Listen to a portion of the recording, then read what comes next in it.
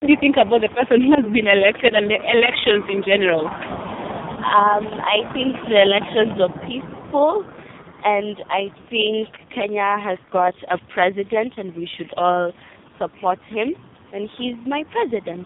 Yeah. How would you compare this process to the process in 2007, 2008? Definitely, people have learned from the past mistakes because there's no more PEV, and I think the whole peace campaigns actually bore fruits. Yeah.